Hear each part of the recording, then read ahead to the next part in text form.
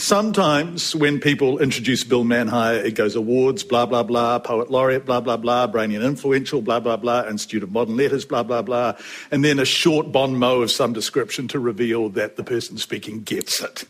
But I often don't get it with Bill's poems, so I've decided to introduce Bill Manhire by explaining his impact on me. And I've waited 2/3 of my life to do this. I began at Victoria University in 1982. I'd come from Wellington College. We had the cane and the strap. Latin was compulsory. We called our teachers sir. We had right answers and wrong answers, and the embarrassment of the former and the dread of the latter. And English had been Shakespeare, Kipling, and poor young Rupert Brooke. And then I started at Vic, and sometime very early on, a man called Bill introduced me to American poetry. And I'd lived a sheltered and unworldly life. E. Cummings, who didn't even have capitals in his name.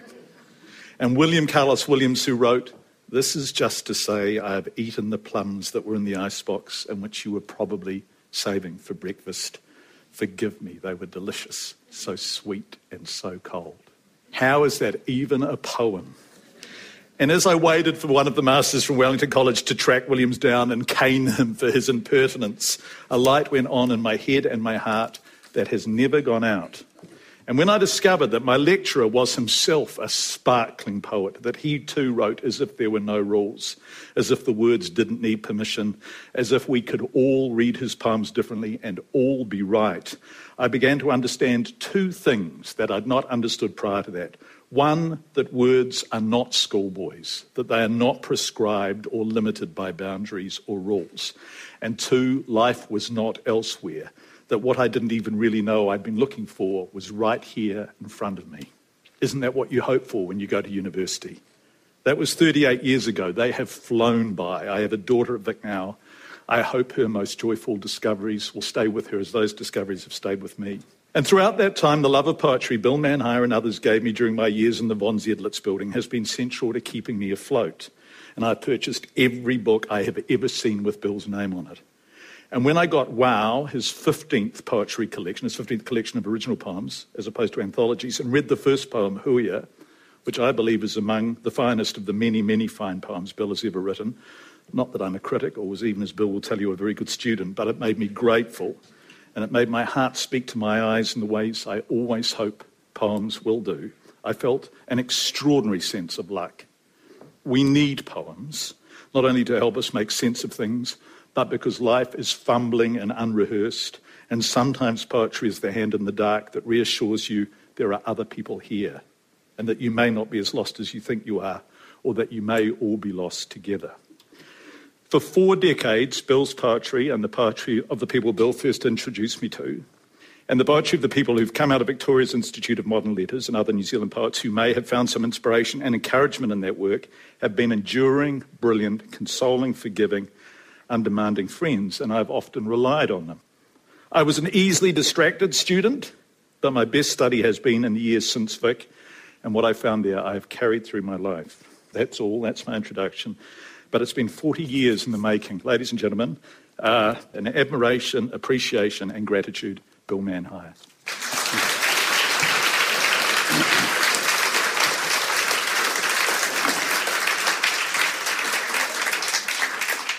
I think we'll stop now, John. It's a good note to end on. I got a bit overwhelmed because I've been wanting to say that for a long time. I was such an ordinary student that I never felt that if I came up and told you you'd make a difference to me, you'd think, Jesus, that C+ kid. So it's nice to be able to tell you now. Well, you weren't C+, but the good thing about you as a student...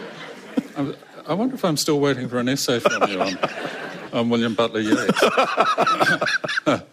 But what I remember about you in poetry classes, small poetry classes, English honours, is if a poem hit you in the way poems can hit people, you were just visibly overjoyed. And that made everybody else overjoyed. And that's what you've gone on doing, seems to me. Well, you were hitting me with those poems. I felt such gratitude. Yeah. This is Wow, this is Bill's new collection. I really can't recommend it highly enough. I know it's a pro forma thing to say it. at book launches or at writers' festivals, but it is just extraordinary. And I read it. In fact, can I ask you, can you read one for us to start, sure, so that we can just settle in with it? I suppose the title poem, but I wonder, could we start with Huia? Sure. This is such a good poem. And when I first read it, I thought, I get that, but I keep returning to it and getting it in new and different ways. It's really, really good. So would you mind reading it for us, and then we can talk about it? Sure, okay. Huia. I was the first of birds to sing. I sang to signal rain. The one I loved was singing, and singing once again. My wings were made of sunlight, my tail was made of frost. My song was now a warning, and now a song of love. I sang upon a postage stamp. I sang upon your coins, but money courted beauty. You could not see the joins. Where are you when you vanish? Where are you when you're found? I'm made of greed and anguish, a feather on the ground. I lived among you once, and now I can't be found. I'm made of things that vanish, a feather on the ground. Yeah.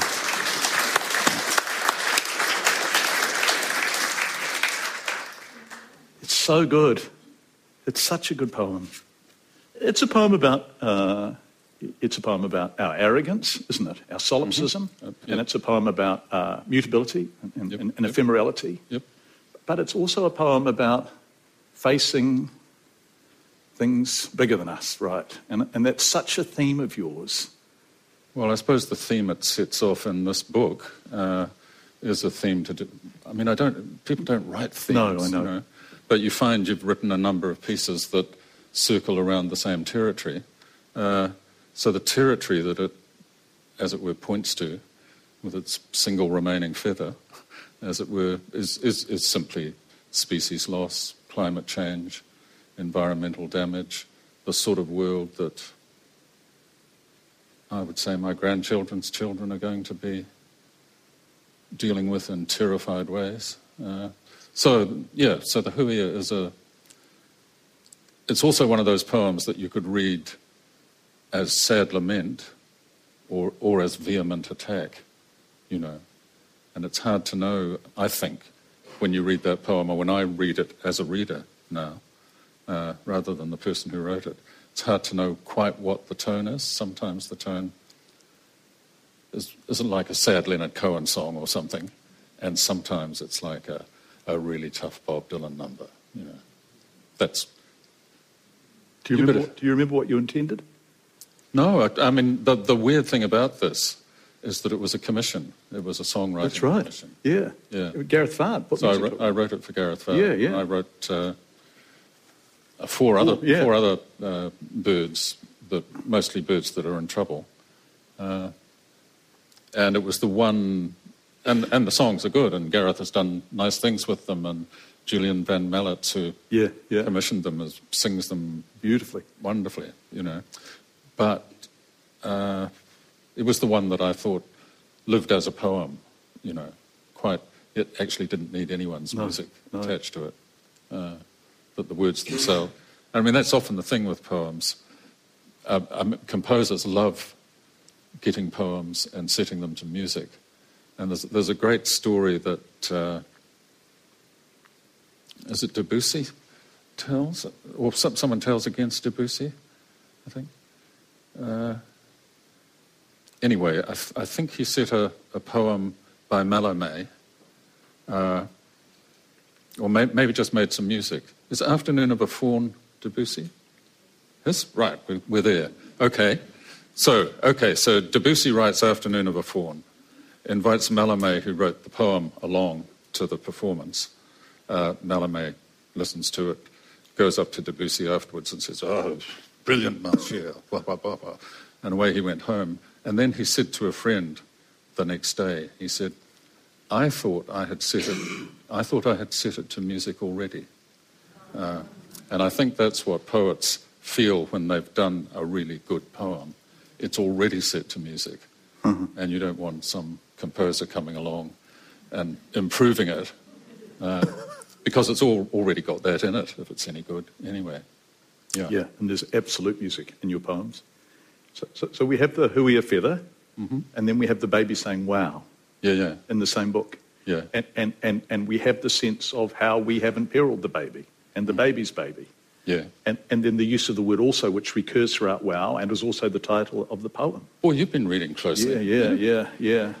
I just wanted to make up for when I was a student.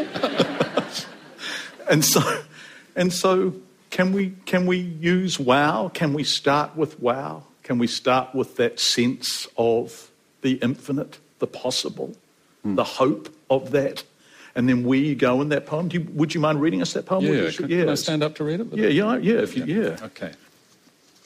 Yeah, so this is the title poem, Wow. Big brother says also, but the baby always says wow.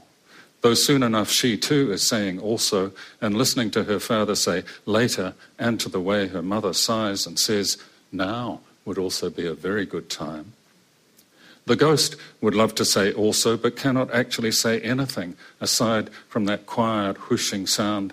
And now there are babies everywhere, all saying wow for a time, and the children grow, and the children grow, and the wife goes off for a bit of a break and never comes back. Also, the lawn gets away on him, one thing after another. Now the old fellow wants his bed sheets changed. No one to do it. Also, the nappies they make him wear. Also, he wants an apple and new teeth to eat it. But in this place where he has recently landed, which is where he has always been, every day is day after day. So you cannot have everything. The whole lot has to be later. Listen hard now to how we all say goodbye and maybe and wait just a minute. Not hearing the world say back to us, wow, there's not much difference in it. In this way, you will get to hear his very last sigh, the sound of a plane powering down when it reaches the gate, and all of us getting to our feet.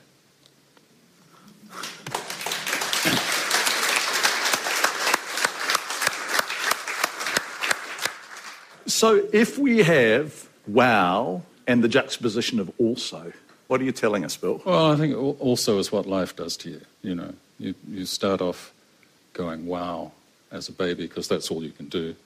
But, you know, there you are in the world, my God. And the world says back to you, wow. I mean, those are the moments, I think, when, as an adult, you're most in the kind of wow position when you look at a newborn child, you know, and it's astonishing. But eventually someone says, oh, you better come and do this, and have you remembered to do that, and, you know, blah, blah, blah. And suddenly the world is full of these alsos which draw you in because you have to be a responsible human being and limit you and close you down in certain ways. I mean, that's what I think is so terrific about great poetry, great art, great music, is that it gives us back the wow, as it were. You know, and sometimes it stops time and you step out of time into that sort of immediate world where you're just in the presence of this extraordinary thing. When you see on the page that you found the wow, what does that feel like? Ooh, I don't feel I've achieved a meaning. I feel I've achieved a particular piece of music, I think. My favourite definition of poetry is the one supposed to have been stated by the French poet Paul Valéry, who said, the poem is a prolonged hesitation between sound and sense. And I like that. Sound meaning the noise the poem makes, the music it has. Sense meaning the meaning it has. And a poem itself hesitates forever between both poles, and sometimes it drifts to the music and is entirely happy with that. Sometimes it drifts or races to the meaning and is pleased with that when it encounters it. But most of the time, It's just in this prolonged hesitating state. And I love that. Yes. And I think that's what I would like a good poem to do to a reader as well, that you're hearing the music, you're also getting the meaning, you don't know which matters most to you. You need both, and one will predominate sometimes and the other times. And that's not quite an answer to your question. No, it's a great answer to my question. And I think everyone in this room will know exactly what you're talking about. And I think that beautiful balancing act between meaning and music is part of the joy of your poems. And sometimes, for me, it's the feeling or the music, and I have no idea what the poem's about. And other times I think, yes, I get that. Yeah. Ladies and gentlemen, this Method of My Madness, because we're heading to this beautiful blog that you've just written about these kinds of voices, these kinds of blokes. Yeah. I need to explain this poem, actually. It's not about, but it springs from having seen a television news item about Colin Meads when he died. And some of his old mates were presumably at the wake or had just come out of the wake or whatever. And there was some discussion about how Colin Meads had met his wife and, what attracted him to this wonderful woman and so on. And this bloke said he loved her lemonade scones. And I thought, that sounds like a poem. Did you think that straight away? Yeah, I did, yeah. And did you write it straight away or did you just set it aside? I think I wrote it a few days later. Yeah. I sort of knew I was going to hang on to that "he loved her lemonade scones" phrase. And I made that the title. So I'll read you the poem. This is, courtship, King Country style. He loved her lemonade scones. They fell in love between the end of the footy season and the start of shearing. Sheep gazed, bewildered. The paddock stretched up into the hills, mostly scrub and a few old stands of bush. Now listen here, he said. That was it, really.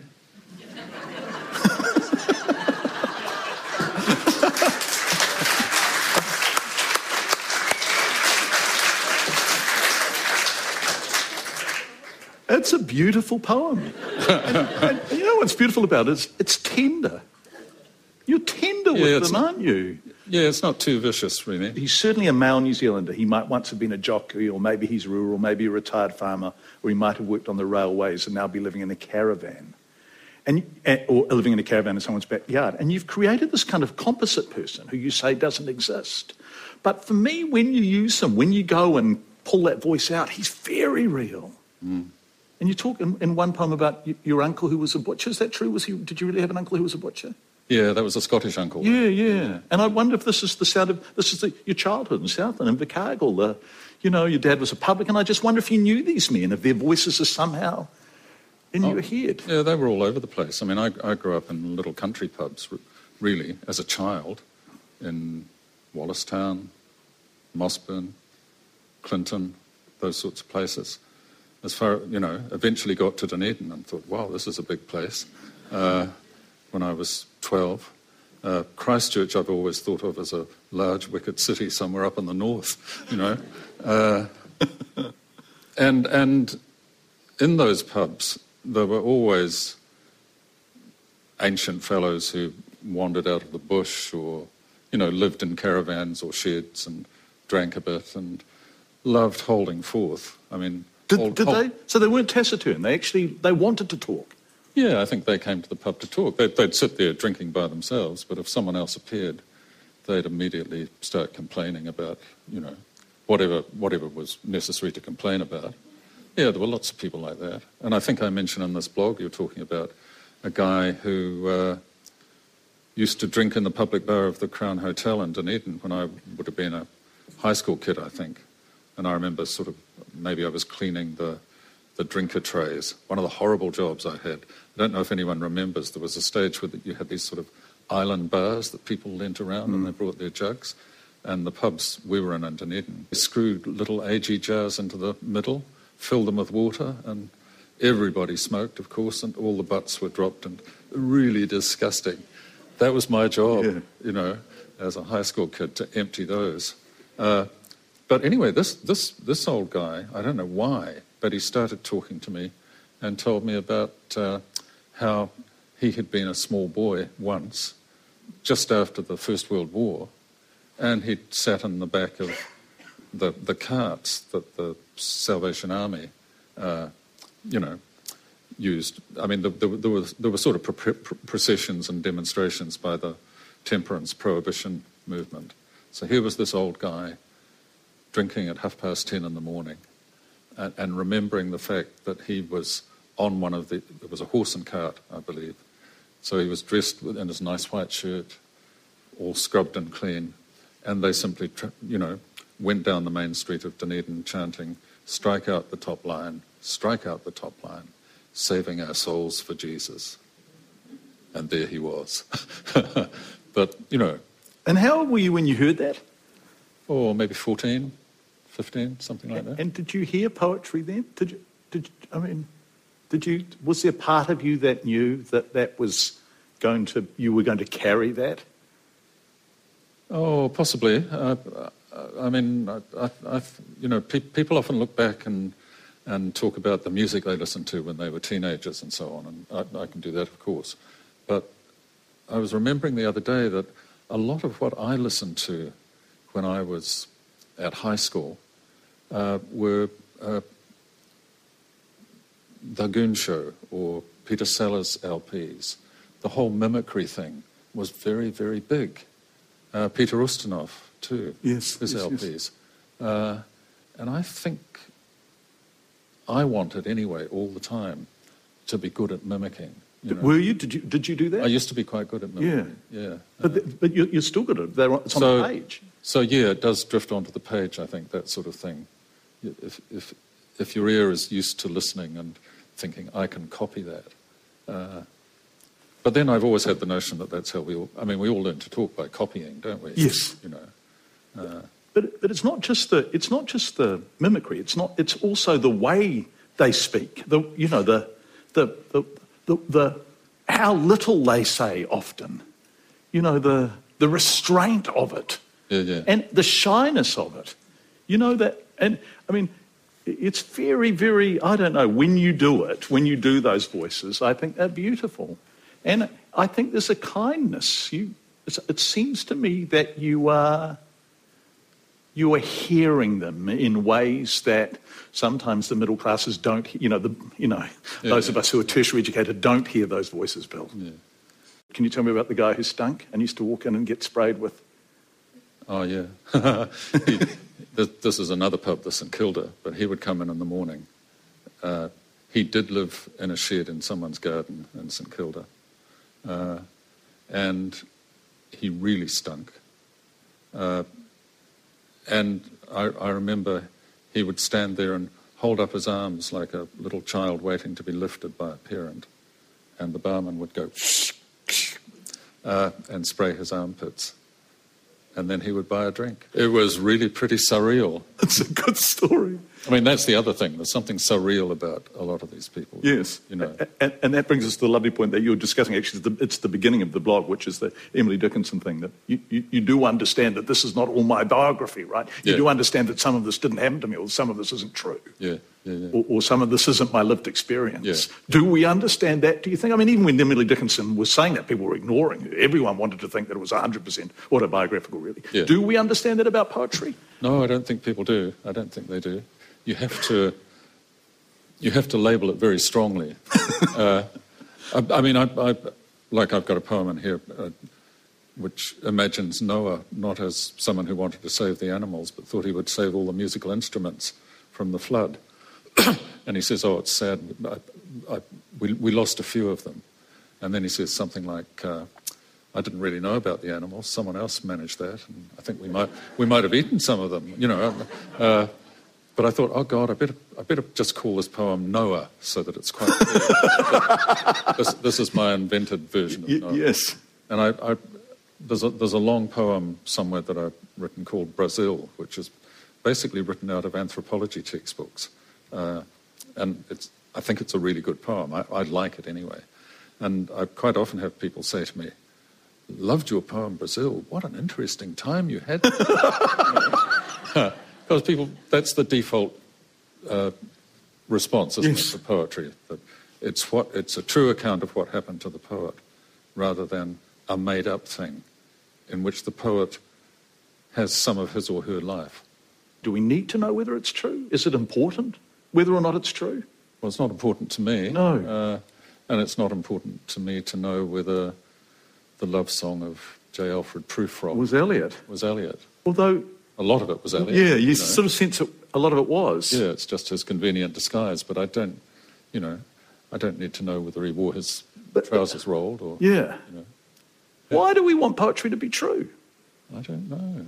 Well, I suppose what happens is that we've inherited the whole Romantic tradition, the Wordsworth position and the Keats position and the Coleridge position, that poetry has to be genuine agony. A bit of agony is good. We approve of that in a poet. Spontaneous overflow of feelings. Was that those boys? Spontaneous overflow of powerful feelings. Yeah. That's Wordsworth. Yeah. On the other hand, Wordsworth also wrote the phrase emotion recollected in tranquility, at which point you've started to make it up. So he was having it both ways, I believe. So when you started writing, were people confused, given that Romantic tradition and given that had very much informed, as a collector of secondhand books, you very rarely find old American secondhand books in New Zealand. They're all English secondhand books. So our tradition of literature had been absolutely informed from that line, hadn't it? Yeah. And so at first were people saying, what the hell are you doing, Bill? Did people get it? No, because all my early poems are sort of sad little love poems, totally from the heart, Yeah, so no, I never really bumped into that. Maybe a bit later I did. Yeah. Can you tell me about the Institute of Modern Letters and the joy of hearing voices and thinking, to quote your book, wow. What was that like? What was it like when they came in and you thought? Yeah, well, that's obviously total wow territory. I kind of never know what to say about that. It just, the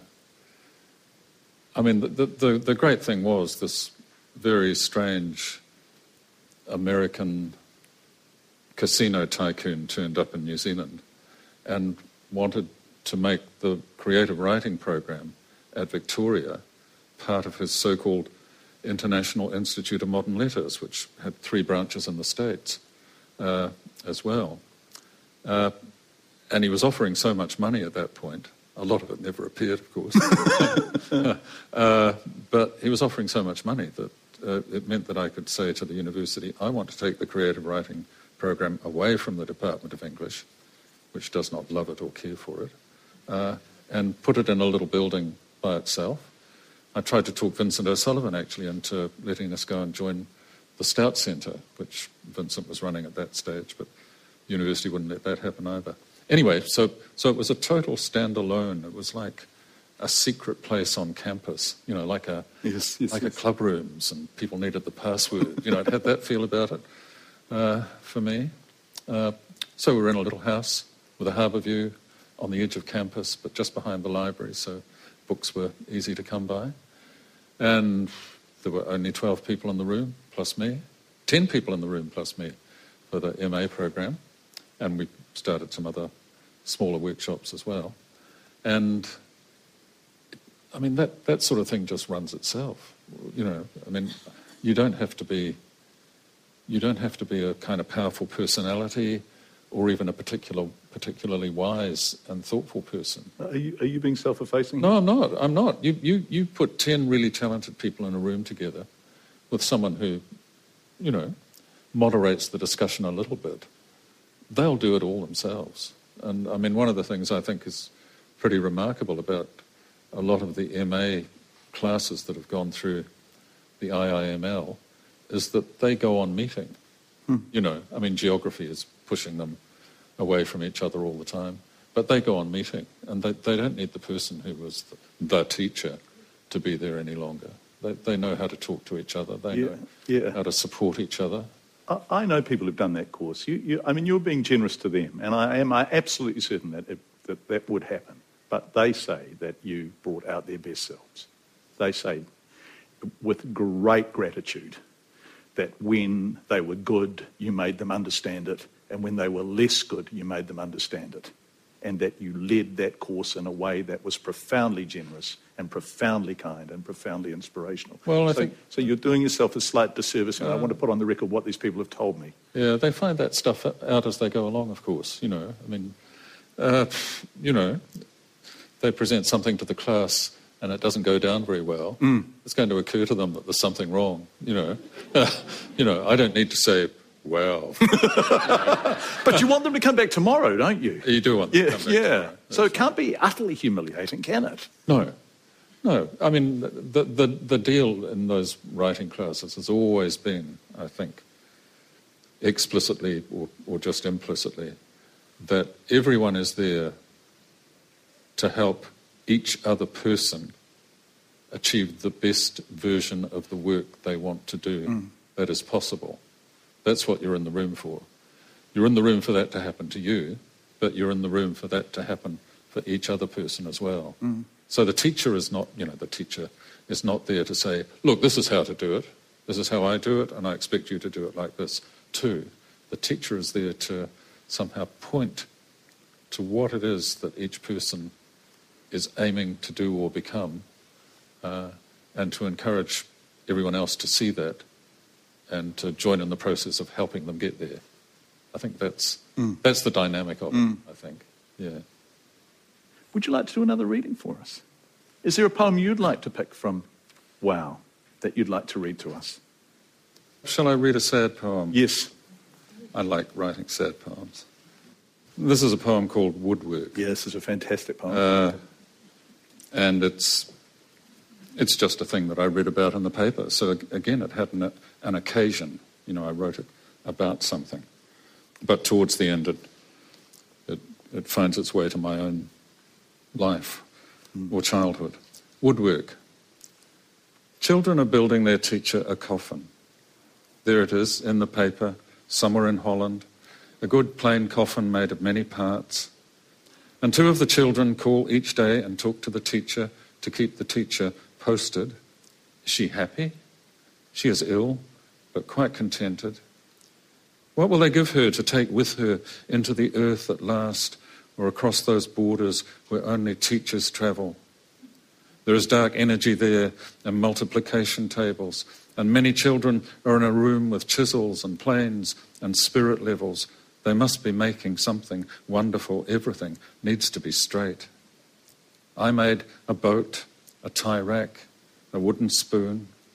The boat sat on a mantelpiece in several different houses. It was happy with its yellow funnel. Somewhere it is sailing, and everywhere children are waving and working hard. They are building their teacher a coffin.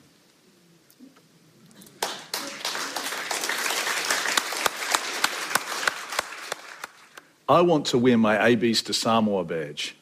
I don't know why I want to wear that. It just is important to me.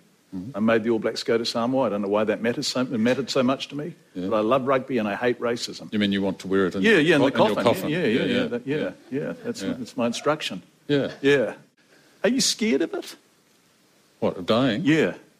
No, I'm not actually. I used to be really scared because I had this very primitive, totally... My wife used to say to me, do you want to be cremated or buried? Sort of cheerful question. I'm laughing. I mean, it's nice that people know these things, actually. And I could never answer. You know, I did try to think about it. But I always had this terrible feeling that my body would die, but somehow I would be conscious, very primitive feeling that I couldn't shake off. And that if I was cremated, I would feel the flames. And if I was in a coffin, well, the worms, everything, the insect world would get to work. And then I got really, really ill about 8 years ago. And in the end had about 13 hours of abdominal surgery, which was not fun, but worked. Nice to have been there and nice not to be there any longer. And total anaesthetic. I was completely gone. I couldn't count the hours or watch the time ticking by, as we have to do. So I woke up after the first big operation and thought, death can't be too bad, you know. I'll just be gone. You know, I won't be here. I'll be totally anaesthetised. And so, no, I'm not troubled about it at all. Gosh, I mean, I'm pleased about the referendum result. You know, I'm pleased to have the option of saying, excuse me, I'd like to leave the room. But, you know, otherwise, all good. You're so in the room in this book. It's so vivid. It's so... this is a stand-up book, even by your own high standards. Do you know that? Do you know this is a really good one? I feel pleased with it, John. Yeah. Do you? I do. And do you read the reviews? I will read the reviews when they come. Yeah. It was a lovely... When Hui was made poem of the week in The Guardian, did you read that? I did. I thought it was a great piece of writing. Wasn't it fantastic? Yeah. Really good. As a reader, she just so got it, didn't she? Yeah. And then she got you. Yeah. I don't know about this Tiju Cole on the back, though. What do we know about Tiju Cole? Is that a Fergus Barrowman joke? Is Fergus here? He's a Nigerian. No, I know he exists. But being the leading poet in New Zealand is like being the best DJ in Estonia. Impressive enough on its own terms. Isn't that good? I read that. You know, it was one of those articles, one of those things where people are travelling, and I think he was on a plane going somewhere, and the Boston Globe said, "What are you reading as you fly off in your aeroplane?" And one of the books he was reading was a book of mine called Lifted, and he made this joke about, you know, being the best DJ in Estonia. I thought, that'd be good to put on the back of it. Really good. I think it's only good if Estonia has really good DJs. Have we bothered to check that? Well, I have checked it for you, John. Because I want you to be treated with the respect you deserve, Bill. You didn't realise that I too had done my research. And I got in touch with Teju Cole when, you know, after I asked him about this, and I tell you this because you know about music in ways that I don't. And he said to me, in a private communication, I think you'll be delighted to know that the best DJ in Estonia is Maud Fustang, a pioneer of the electro house subgenre called Complextro. Does that mean anything to you? No. Well, a little bit. You don't know about Complextro, John? No, I don't. Well, there you go. Well, yeah. I want to talk about do you feel the weight of your own reputation now when you write? In other words, I love that your poems have always been true to yourself, and that in them, and there's one about, where is it? God damn it, I've lost my own bookmarks because I'm fiddling so much.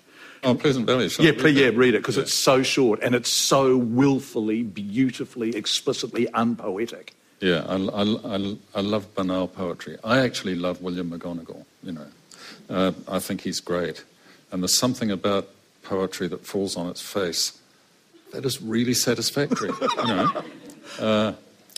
Anyway, so this is called A Really Nice Trip, and I think certainly two of these are real places. If you're sort of in North Otago, you could do this trip. A really nice trip. We went up Pleasant Valley, after which we came back down to Pleasant Flat. Then we went all the way out to Pleasant Point. It was a really nice trip.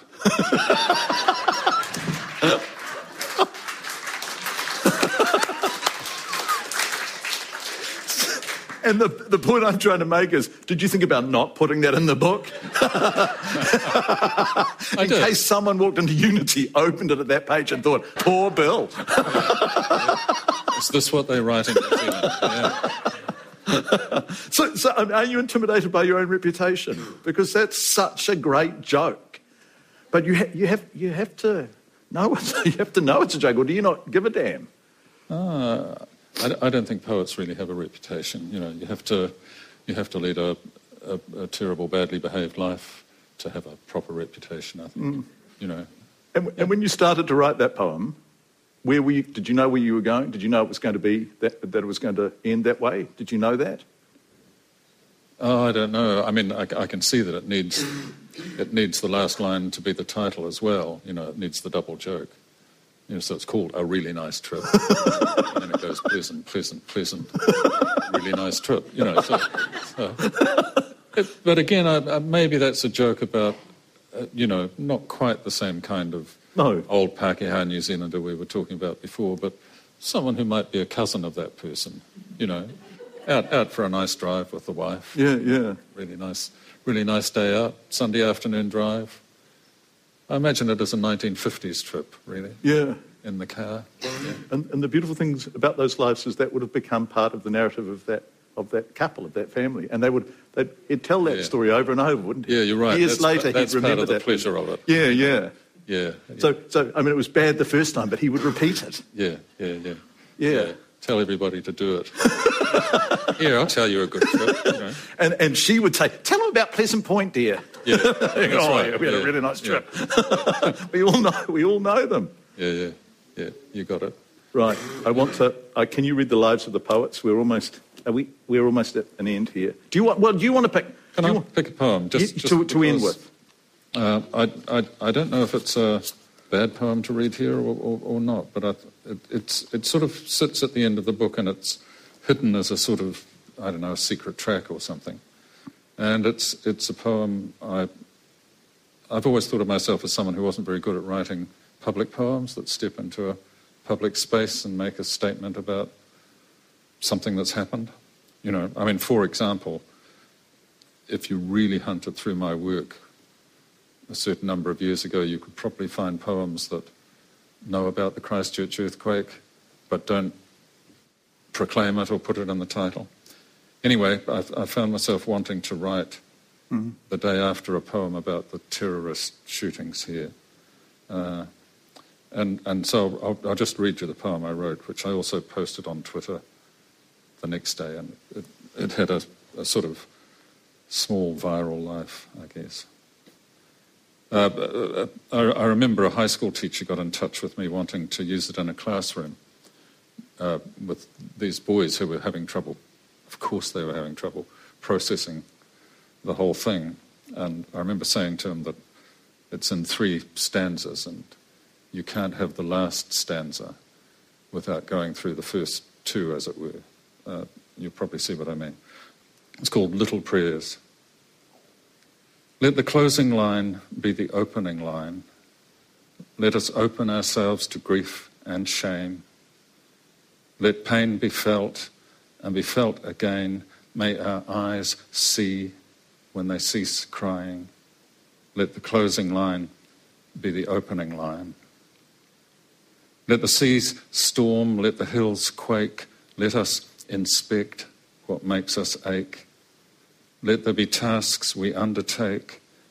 Let us make what we can make when the seas storm and the hills shake. May the rivers and lakes and mountains shine. May every kiss be a coastline. May we sing once again for the first time. May the children be home by dinner time. May the closing line be an opening line.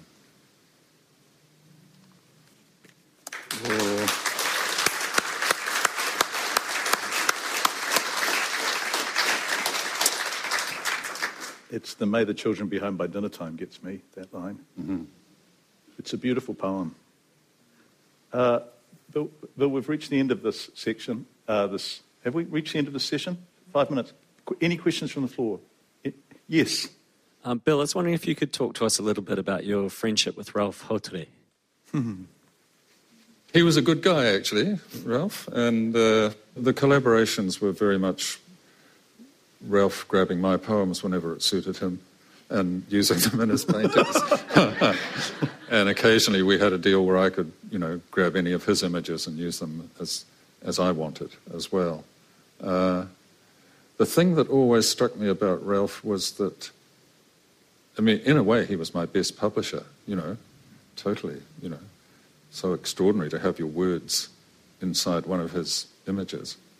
But there was a series of poems called Song Cycle, which was a sort of dance music thing that toured around the country in a kind of avant-garde way in the mid to late 70s. And Ralph was supposed to have done the stage design for it. And he was going to do these long banners. And he never did them in time. The dancers were going to move among these banners. It would be like a forest of canvas with words on and so on. But he never got around to doing it, so he invented some sort of slides that he dripped acid onto, and they were projected over the dancers. But a year or two later, he did do the banners. They were just too late for the performance. And they're stunning things, you know. But the thing that's great about them, and I think it's totally characteristic of him, is that on each of those banners, he acknowledges me, he acknowledges the two dancers, he acknowledges the two musicians. And you would think, why would he bother doing that? Why wouldn't he just produce the banners with the paint on? But somehow, as important as making the image was making the acknowledgement or the evident convivial friendship that had led to the paintings, making that evident on the thing itself. Yeah. So that seemed to me a very strong aspect of what he was and what he was as a friend, you know. Bill, ancient Icelandic. You have a degree in something? I do. Yes. Has that ever played any part in your life beyond studying for the degree?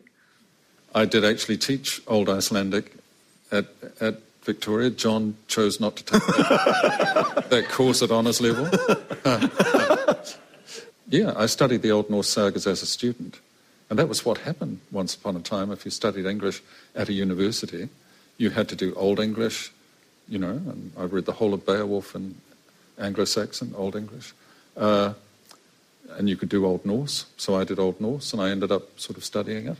And actually it's oddly temperamental. Temperamentally, it's oddly right for a particular kind of South Island temperament where kind of laconic grunting goes on, you know. All of these old blokes that John's mentioning in some of my poems could have got on well in the Icelandic sagas. Everything's very understated. Everything's fated, of course. You know, just as the gods are going to die at Ragnarök. So we're all fated to die, and therefore how we behave in the lives we lead that's what matters, and that's what people will remember. My famous... So you've got to be laconic, you've got to be brave, you've got to be casual about the worst events. And my favourite bit is there's a saga called Grettir's Saga. He's one of the most famous Icelandic outlaws. And in Grettir's Saga, there's a character who gets a spear through his stomach at some point. There's not all that much fighting in them, you know, but there is at this moment. So a guy gets a spear through the stomach. He looks down at the spear. Now it's clear that he's going to die. And he says, "Oh, I see broad-bladed spears are in fashion this year." And then he's gone. And I think, yes, those are my people. Well, they are and they aren't. I mean, yeah. Wow was an extraordinary book, and you are an extraordinary writer. And at the top, I wanted to explain how much you have meant to me since I first met you and your writing in 1982. And the way you have the capacity to make me see things I had not seen before, or to re-see things I hadn't noticed as well as I ought to have. That's an extraordinary gift. And your ability to write, you know, some of the poets I love, like Frank O'Hara, who you introduced me to, you know, he's kind of a heart poet. And other poets are head poets. Your ability to do both, your ability to use your head so brilliantly and then whack, deploy the heart, is a remarkable thing. And your body of work is a taonga, a national treasure of this country. And I'm so grateful for it, and I'm so grateful for what you made me understand. And I love spending time in your company, and it's been a wonderful afternoon. And I can't recommend this book highly enough. So Bill Manhire, thank you for this, and thank you for everything. Ladies and gentlemen, Bill Manhire.